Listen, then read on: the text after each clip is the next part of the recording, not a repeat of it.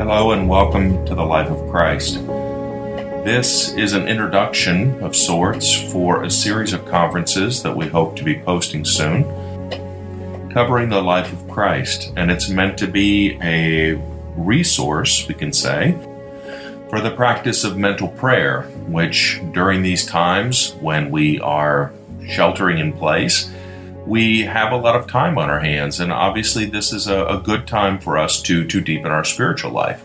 We have the luxury of being able to spend more time with our Lord.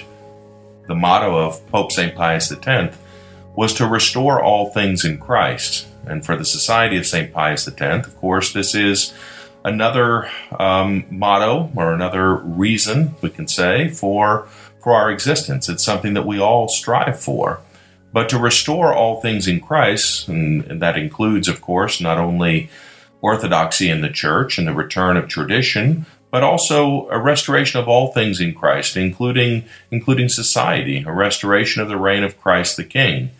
Any sort of restoration is going to need a solid foundation, and that foundation has to start with the individual Christian. Each and every one of us needs to have ourselves restored in Christ. We all need to be living His life in our own life. And of course, as that the number of people that are following our Lord grow, well, that's what is going to lead to the social reign of our Lord Jesus Christ. It isn't something that can be just artificially imposed on a pagan world. It's something that has to take over and conquer. But again, it begins with our own heart. These conferences are going to be, as I said, focused on the life of Christ. And of course, we're going to be using as our resource the Gospels themselves. St. Jerome is famous for saying that ignorance of Scriptures is ignorance of Christ. And so, by a meditative reading of these Gospels, we're going to be striving to know our Lord better.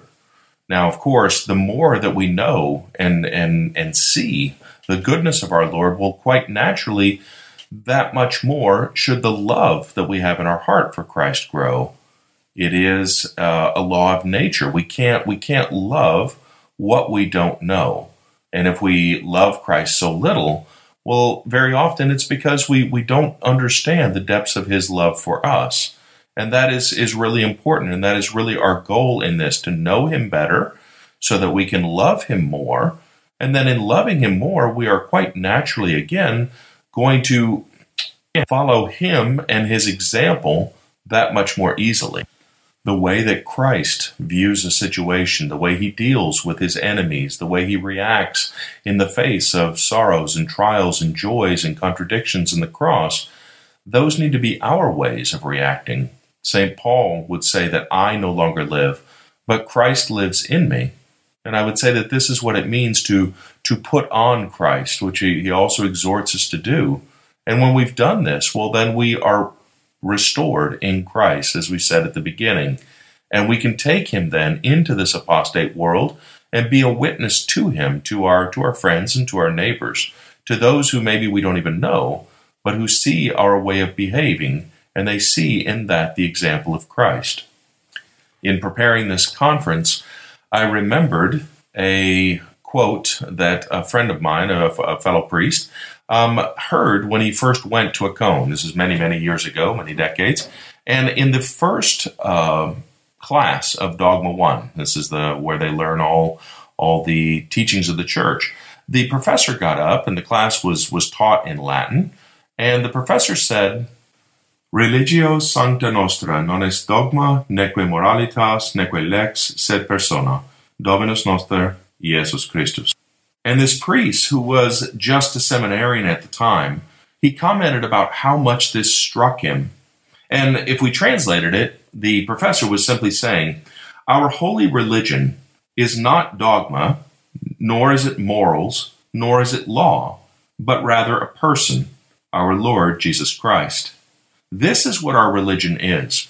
We claim to be Catholic. We profess this, and we wear this as a badge of honor. And yet we know by the teaching of Pope Pius XII that the Catholic Church is nothing else but the mystical body of Christ. To be Catholic is not to be attached to certain dogmas or morals or laws.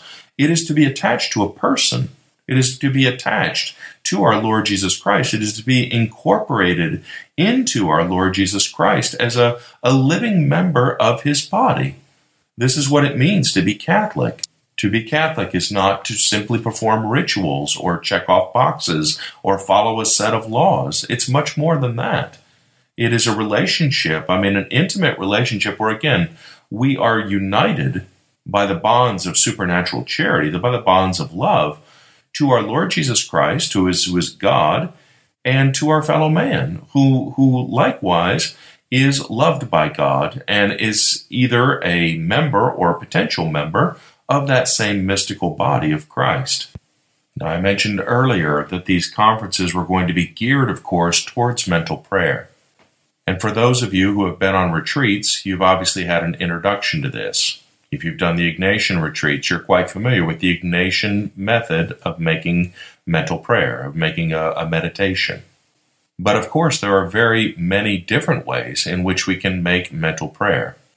Again, if we've been on retreat, we're used to perhaps going to a conference and the priest gives us a topic to meditate on, perhaps a grace that we're looking for. He expounds on the topic that we're supposed to be meditating on, and then he turns us loose. We go back to our cabin, we go back to our room, and we spend the next 20-25 minutes reflecting on these things.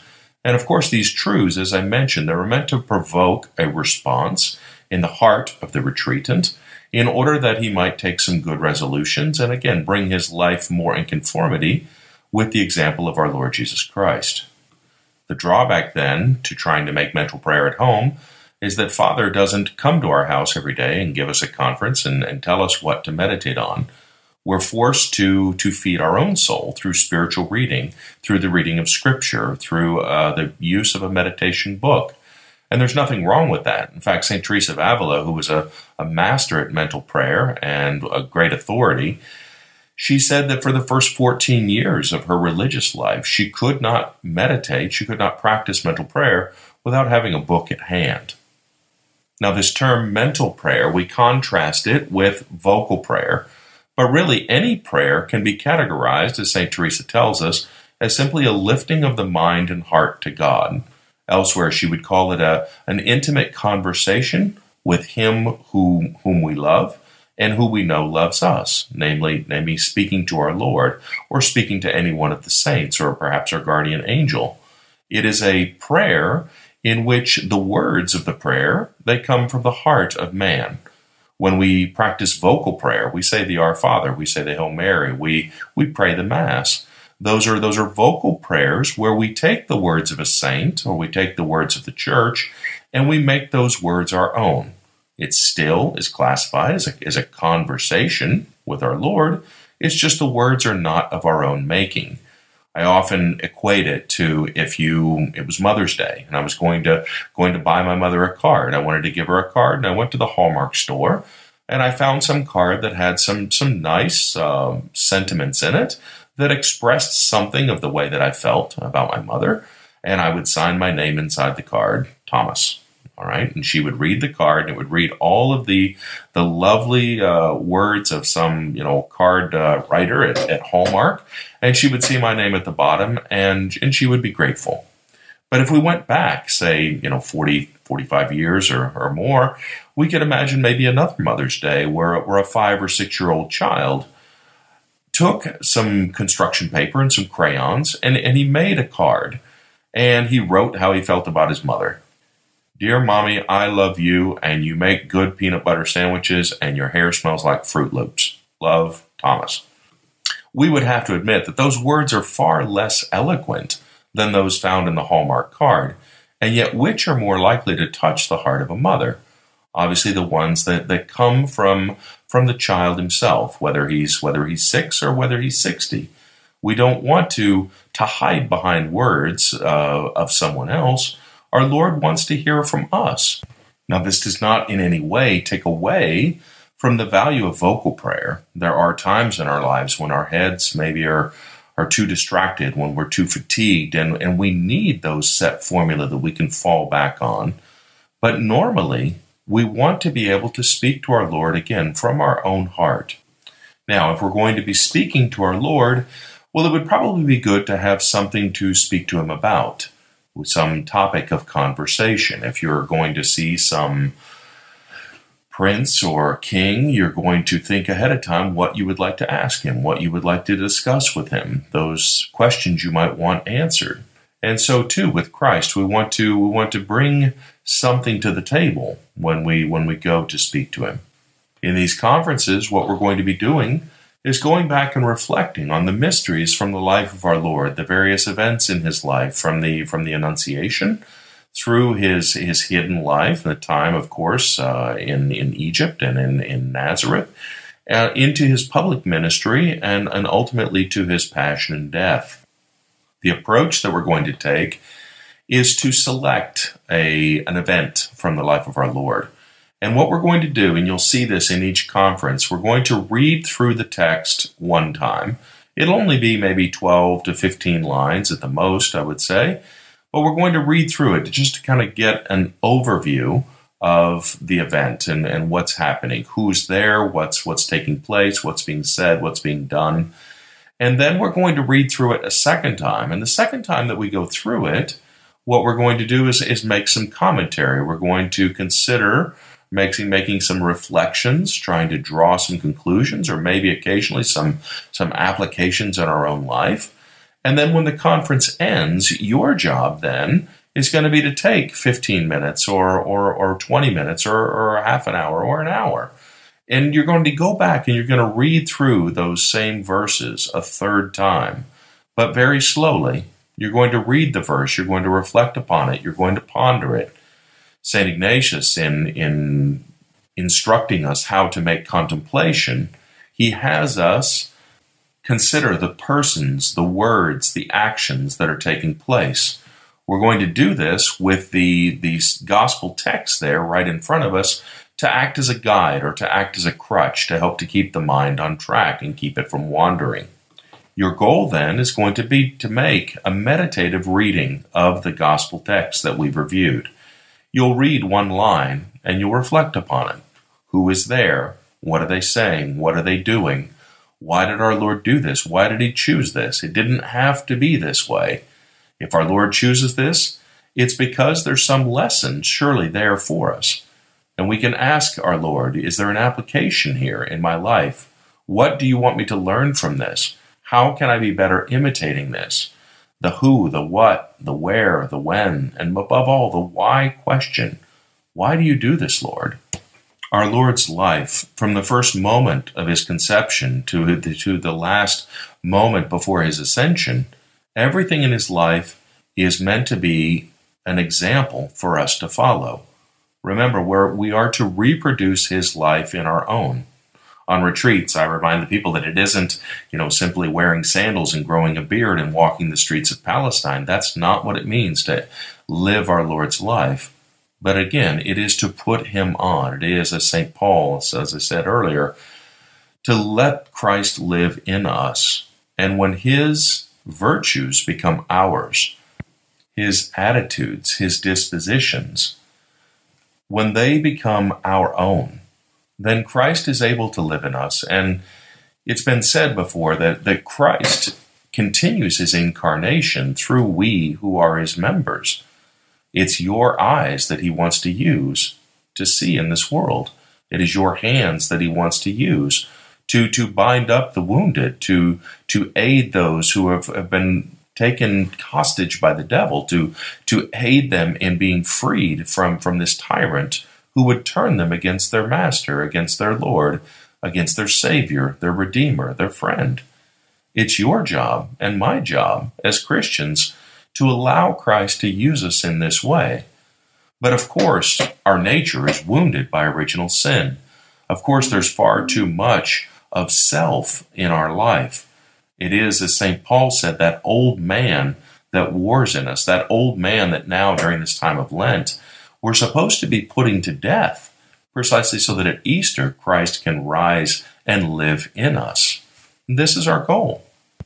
Before wrapping this up, let's maybe remind ourselves that ultimately what's going to transform our hearts is going to be God's grace. We can't do this on our own. We know that we are but poor sinners. The only thing that we are really capable of on our own is sin. And yet God tells us, I desire not the death of a sinner, but that he be converted and live. God desires our salvation far more than we ourselves. We know this. And yet he will not force us to love him. St. Augustine has said that he who created you without your help will not save you without your help. Again, St. Augustine would say that we should pray as if everything depended on God, and we should work as if everything depended on us. If we truly want to save our souls, there are few things more efficacious than mental prayer.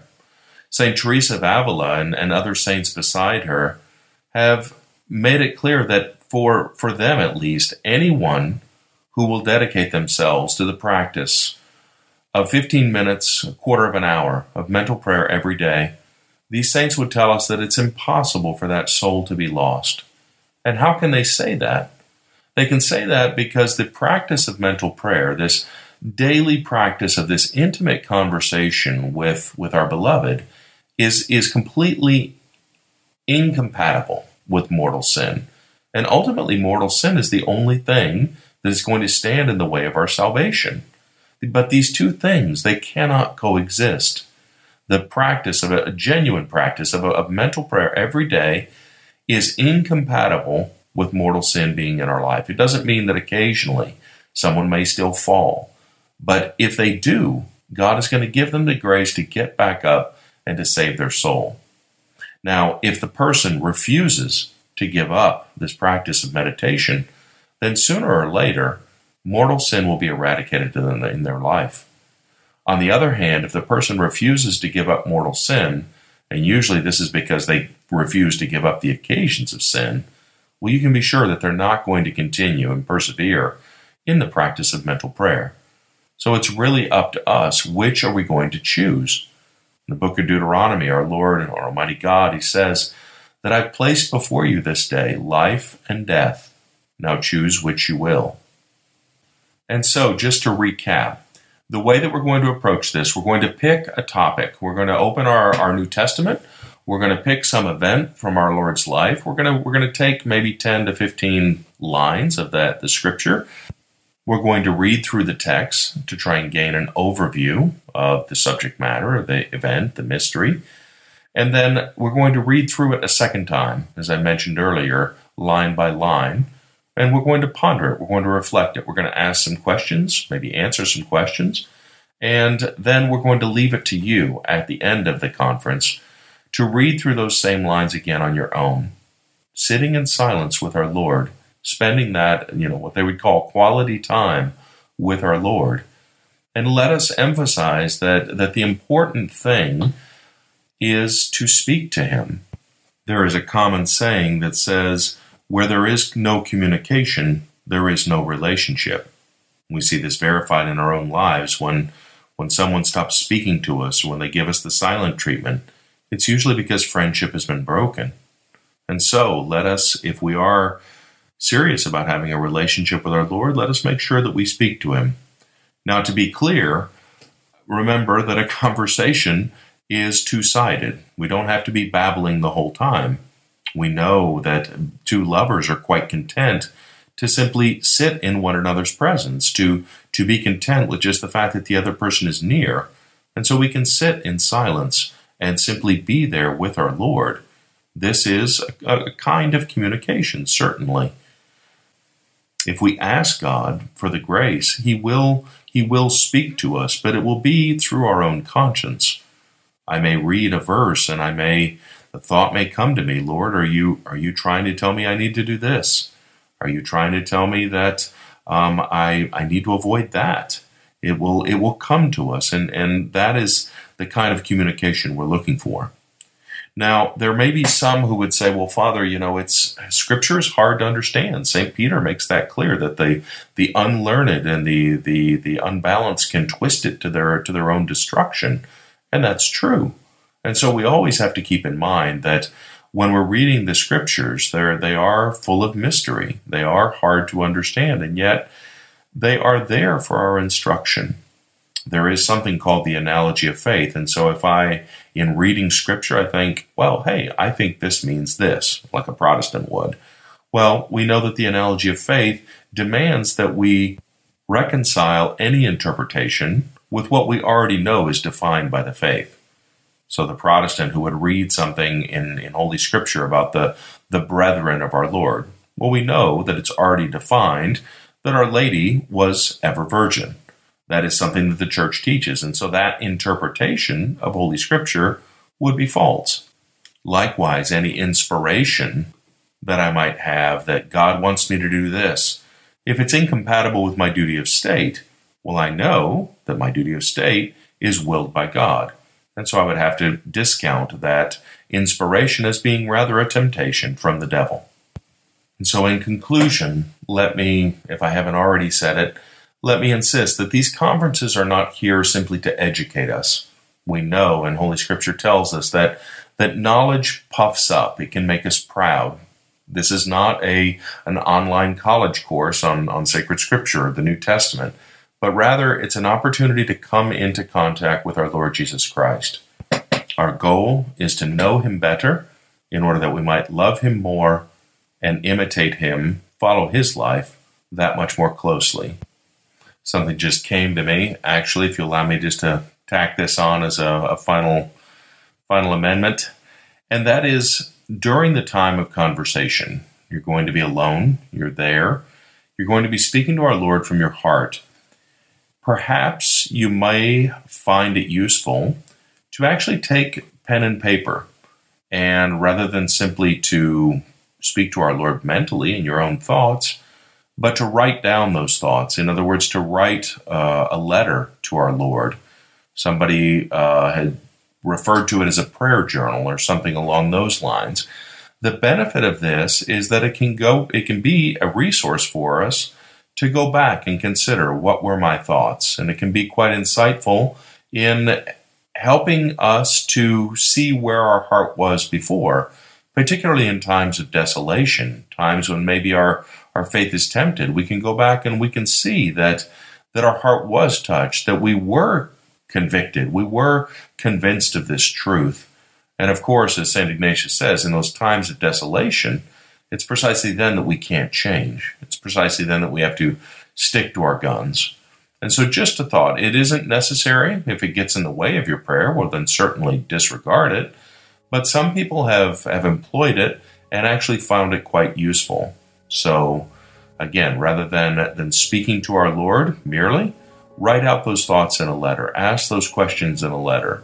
It can be useful because the more senses we get involved, the more the whole man is involved in the prayer, and the easier it is then for the mind not to wander quite so much. And so it can be a way to fight distractions. So it's there. If it helps, use it. If not, well then just stick to the purely mental prayer itself. Good luck and God bless you.